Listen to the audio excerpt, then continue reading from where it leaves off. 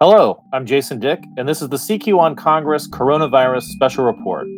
We are bringing you daily updates on the policy news you need to know using the reporting prowess of the CQ Roll Call newsroom. Today is Monday, March 30th, 2020. And we just want to do it right, so we picked the end of April, the last day, April 30th. That's President Donald Trump, reversing course from last week when he said he expected to see the country up and running by Easter on April 12th. Down Pennsylvania Avenue, the U.S. Capitol is basically a ghost town. The normally bustling campus has been advised to stay home until at least April 20th. Meanwhile, nearly 3 out of 4 Americans are also being told to stay home. The nation's top infectious disease doctor, Anthony Fauci, said that more than 100,000 Americans could die from COVID-19. More than 155,000 Americans are infected, and at least 2,800 people have died. And lawmakers are beginning to talk about what kind of stimulus package might be needed next. Today, we're going to take a step back and talk with some of my colleagues about what it has been like the last 2 hectic and historic weeks as Congress worked to pass multi-trillion-dollar stimulus measures. Joining me is Niels Lesniewski, who has been shuttling back and forth from the White House to Capitol Hill. Catherine Tully McManus, who has been one of our stalwarts at the Capitol as well, and was in the chamber as well on Friday morning and afternoon for the sort of historic, weird procedural vote that Thomas Massie made sure happened. And Tom Williams, our senior staff photographer, who has been not just in the Capitol, but also just really all around the region, taking pictures, making sure that we document this moment in history, what it was like, not just in the Capitol, but also how the region is dealing with it. So welcome to the CQ on Congress podcast, all of you. Thank you. Niels, let's start with you. You're relatively new to the White House slash, you're our slashy. It's like model actress, right? But you're new to the White House beat, and you've been going back and forth, getting your temperature checked at the White House, and so forth. Let's talk about what this was like. I mean, you probably, I'm guessing, didn't quite imagine this. You thought that impeachment was probably going to be the most difficult assignment that you would have to deal with as a White House correspondent. Let's talk about some of the highlights, for you as you sort of have been going back and forth to both sides of Pennsylvania Avenue. Sure. The fact of the matter is, at the White House, access is always a lot more controlled than it is at the Capitol. But it's been really remarkable to see just how much it's been restricted lately. There are, as you say, there are temperature checks outside of the gate of the West Wing, and there are also, before any event that involves President Trump or Vice President Pence, there are folks from the White House medical office coming through and taking temperatures. And the White House Correspondents Association also is doing the best that it seems like it possibly can to limit the number of people who are in the White House press briefing room. At the beginning, this was actually really kind of scary, because even as there were discussions going on about social distancing, trying to stay 6 feet away from people, that was not the case in the sardine can of the White House briefing room. And so that has improved mightily. We have a whole series of press pools that are set up. The other thing that I will say, shuttling back and forth to the Capitol, that has been sort of fascinating to watch, is that none of this is in place at the Capitol. So while there are people from the White House medical office who are screening constantly to make sure no one is running a temperature, there's nothing like that from the Office of the Attending Physician at the Capitol. And KTM might be able to speak more to that, but it is sort of a weird phenomena that when you're in one branch of government, you're playing by one set of rules, and in a different branch, you're playing by a completely different set of rules, even as some of the same administration officials are in both places. And that's actually a good transition to Catherine. And for those of you who do not know Catherine's nickname around the newsroom and among her friends, it is usually KTM is the reference point. So that was the what you heard Neil's say.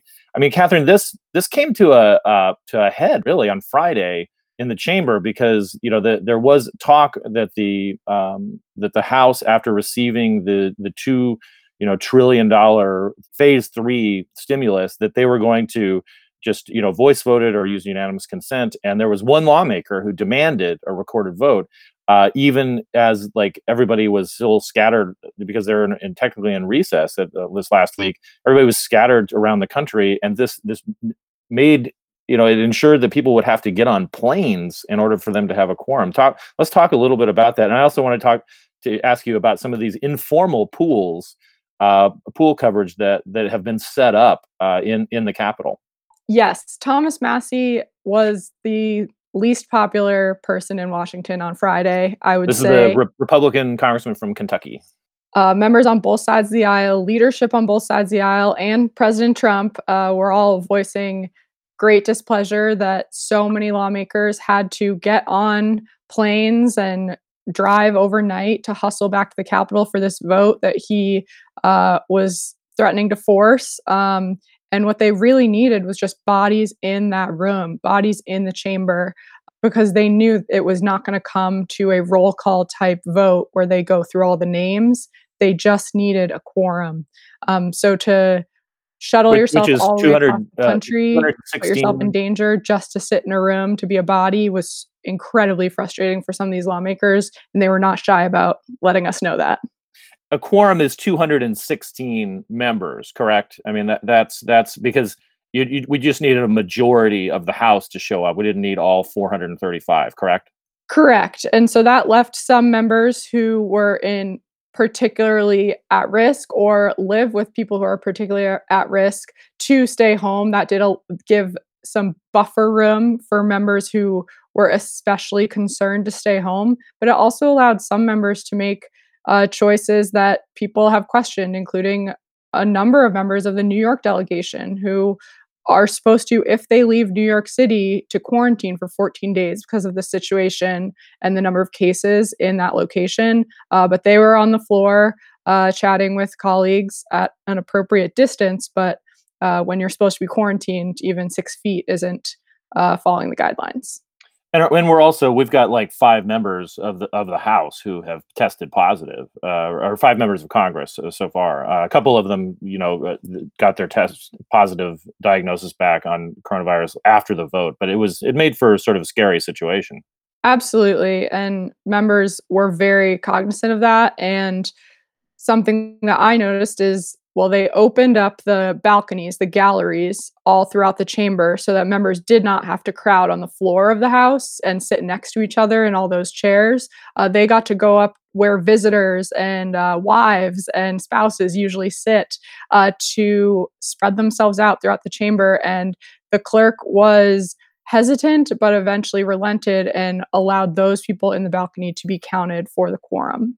And during the debate and then the vote, you and Lindsay McPherson, your colleague, were here at CQ Roll Call. You actually devised a spreadsheet of people who were there and shared it with the other members of the press who were there, so they could keep track too. An example of these sort of informal pooling, that has kind of cropped up in the Capitol. Absolutely, we started that spreadsheet mostly for ourselves, and then Paul Kane from the Washington Post was intrigued and asked if he could use it and also credit us for keeping that list. And we shared it with him and then realized, you know what, we have our own colleagues who are at home trying to cover this. We have friends in the press corps who, cannot be at the Capitol because of social distancing and because of risks to themselves and their families. So why not share it? So we shared that widely on Twitter, and we hope that it did help people. It was absolutely not 100% perfect or complete because there's no way that 2 sets of eyeballs could count all those members, but we did the best we could. And I would say that was just our contribution to what has been a few weeks now of incredible generosity among the press corps. One of the bright spots, I would say, in this horrible coronavirus situation has been the cooperation among the press corps on Capitol Hill It's brought me a lot of joy and relief to have reporters who are usually competing for scoops, trying to get, a better quote for their story, a better quote for their TV hit from lawmakers, just sending audio files of a conversation they had with a lawmaker to dozens of other reporters, either on the Capitol or working from home, so that we could keep doing our jobs and so that we were not crowding lawmakers and crowding each other to hopefully keep as many of us safe as possible. That took down kind of a barrier and made it a big collaborative effort. And that was so refreshing and really comforting to know that if so and so is talking to a senator, that they're going to send me that. And so I did not necessarily have to jump into that and make a crowd where you didn't need to have a crowd during these scary times. Tom, you're used to just sort of like elbowing into position during scrums and so forth. I mean, obviously, the photographers are a pretty tight bunch. You all know each other. There is sometimes a pecking order that establishes itself. Right. But like, what's your experience been like? As you've been, sort of working out your own protocols. Doing the House steps the other day after the vote, I was the only still photographer there. Mm-hmm. And there was a pool video guy there, so we kind of stayed away. But, you still have to negotiate for position. Like in the Senate studio the other day, Lindsey Graham and some others had a press conference, and the reporters were nicely spaced out. But the photographers still had to like move around them and like angle up a picture, because you can't just shoot a picture from anywhere. You have to worry about what your background is and things like that. And you're using wide angle lenses a lot, which requires you to get close. So you have to, shoot a little bit farther back. So you're kind of losing pictures a little bit. Like Joe Kennedy was sitting on the ground the other day, mm-hmm. Outside the House steps, and I was trying to shoot it long. And by the time I got my courage up to go over and be like, "Hey, sir, sorry, I'll try to be 6 feet away from you," by the time I had that sentence coming out, he already moved. So it's not great for pictures, but trying to adapt as best as possible as everybody else. And I mean, what's going through your mind? I mean, because you've been not just in the Capitol, but you've been like riding your bike around town and getting pictures of what this moment's like, for Washington D.C. for the Capitol. I was on my bike the other day, and it felt like, on like Thanksgiving or Christmas, where nobody's out, except it was the middle of a workday. Right. Like last week I was riding around. I went to Georgetown on because classes were already shut, but the kids were still on the campus, and they were like in their caps and gowns getting their graduation pictures taken early. So I'm just trying to go where I think maybe people will be doing something outside. I anticipated like students out, studying and stuff, but I got some pictures of the graduation stuff. Now all students are gone, I'm pretty sure now. Tomorrow, I think Bill Clark, our photo editor, had a good idea.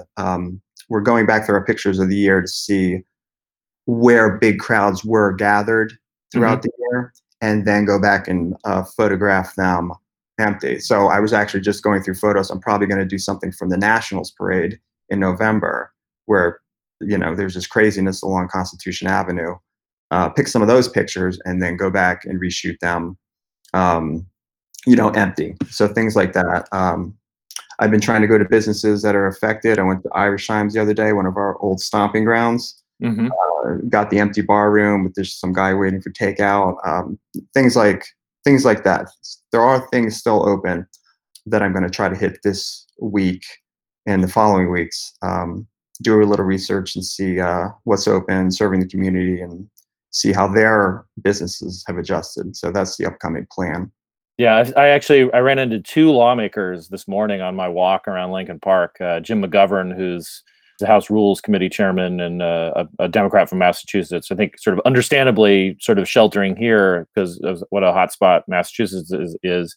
And also I think, he for the most part lives here. And then Kirsten Gillibrand was jogging. It was just kind of an interesting scene to see two of them at the same time. I wish I would have thought that to have you stake out something like that. No, I'll probably be riding around the hill. That's interesting. Kirsten Gillibrand was jogging. We saw Dan Sullivan, the senator, jogging on the Friday vote. So the Senate was out, and he jogged by the House steps, and he was talking to Sean Patrick Maloney, and that was an interesting picture. Him, Sullivan, just in jogging gear, and Maloney waiting to go on the vote, and they were chit-chatting about the vote, and Maloney's explaining to him about how Massey was holding everything up, and Sullivan's like, "Oh, he's a dumbass," and walks away. Yeah, Um, I said uh, I've one of the reporters tweeted that. That's why I feel safe saying that, because I was yeah. eavesdropping. There's been a lot of profanity uttered towards Thomas Massey, which a lot of reporters have been sharing too. Niels, I mean, we've talked a little bit about the difference between being at the White House and then being at the Capitol, because the White House is at such the kind of nexus of policy on this, with guidelines and so forth, and the president has a daily briefing now that he is doing. What's it like just from being there, not just from the protocols for getting into the facilities and so forth, but what's it like just being there? I mean, like, one of your colleagues in the White House press corps has a positive coronavirus diagnosis, and I know you had to go through the sort of seating chart and your dates at the White House to make sure that you hadn't been exposed to him. I mean, is it really tense there? It certainly is. The biggest question mark, I think, is always, you assume, particularly in the quarters that we have in the basement, those in the audience who are unfamiliar with where the White House press corps actually works, there is a fairly tightly confined basement area underground where our desk is, and a lot of other news outlets have desks, and networks, radio and television have little tiny booths that are often overcrowded. And so there certainly always is the situation where anytime anyone coughs, four people turn around and look at them. And it's also true, I think the other thing that is certainly very strange is the apparent discovery by President Trump of the White House press briefing room. Because the fact that this administration was notorious for not having press briefings until this crisis started. The daily press briefing had completely disappeared. Frankly, there was just a whole bunch of stuff and clutter that had collected in the briefing room because there was no expectation that it would ever be used. And now, 5 o'clock every day, there's pretty much a press briefing that more often than not features the president himself. Of course, one of the things that goes on in the briefing room that you may notice is that the television correspondents often will stand up and turn around immediately before and immediately after the president finishes and do their sort of live stand-ups. That is very complicated in a situation where you end up face to face. The seat that I've had the last couple of times that I've been there has left me face to face with a television correspondent who is basically talking directly in my face, which is kind of an unusual situation to be in the era of social distancing. Speaking of awkward moments of not quite social distancing, Catherine, you ended up in the subject of a New York Times photograph within about a couple of inches, it seemed, of a lawmaker who later tested positive for COVID-19. Let's talk about that. That your moment in the New York Times recently. Yeah, about 2 weeks ago, I walked and talked with Senator Rand Paul when he was, doing what he does, which is objecting to a major piece of legislation in the Senate. We were walking through the tunnels in the Senate basement. I was with a handful of other reporters, but we were asking him about being a physician at this time on Capitol Hill, and are his colleagues asking him questions and things like that. Honestly, I didn't use any of his comments, I don't think, in my story that day. But a few days later, on a Sunday, when I was again at the Capitol, he announced that he had been tested and tested positive for COVID-19. And later that day, it came out that my conversation with him, which was photographed by Aaron Schaff of the New York Times, was after he had been tested. So he had already had enough concern about himself to be tested, and then continued with his regular schedule of interacting with reporters, interacting with his colleagues. if there have been expletives about Thomas Massie, I would say there have also been a few about Senator Rand Paul and that behavior after What is it about Kentucky? Yeah, it has been pretty striking. The photo that the New York Times had was used with a story about Rand Paul going about his business after already being tested and then testing positive. So everyone, and the cut line, the caption for the photo specifically said, talking with reporters after he had been tested, which at the time that I had that conversation, I did not know that. To have a photo capture the moment that I was officially exposed to the virus, that's a souvenir I'll never forget. We're gonna wrap up with Tom. Tom, because you are as I love to point out, you have been working a roll call, CQ roll call, longer than any of us. Right. You may not be as old as I am, but you're an old soul. Thank you. But how does this compare? I mean, you've been here for some very big moments: 9/11, the financial crisis, the inauguration of Barack Obama. I mean, like, what? How does this compare with the biggest events that you've covered as a journalist? It's probably closest resembles 9/11 because you just kind of don't know what the outcome is. And also around that time, there was anthrax being shipped around. Right. So it came to the Hill. I forget exactly whose office it came to. I think I know. I don't want to It mistake was that. Tom Daschle's office, yeah, in the Okay, I thought there was in the another. Hart building. Yeah. Right. So at that time, all the people exposed to Hart building or were in there at a certain time had to get prescribed or took this medicine called Cipro, I think it was called. Yeah. I just moved actually, and I was going through all my crap, and I actually found my Cipro. I don't know why I didn't take it all at the time, but So that's what happened. happened. Right. Right. That explains a lot. But just kind of don't know how this is all going to wrap up. The healthcare people seem pretty positive. If we do this social distancing, it'll work itself out. But that's the time I mostly compare it to. Well, Niels, Catherine, Tom, thank you so much for talking about like what it's been like to cover this. We've got a lot more work to do in covering it, certainly in the weeks and months ahead. But I think this was a good stopping point to just collect our thoughts after the president signed the latest stimulus, the phase 3 stimulus. So thank you for sharing your memories and your recollections. And let's stay safe, everybody. Thank you. Thanks for having Thanks. Finally, in the category of no good deed goes unpunished, many distillers got a tax break in last week's stimulus bill so they could make hand sanitizer, but an FDA rule may stop them from distributing it.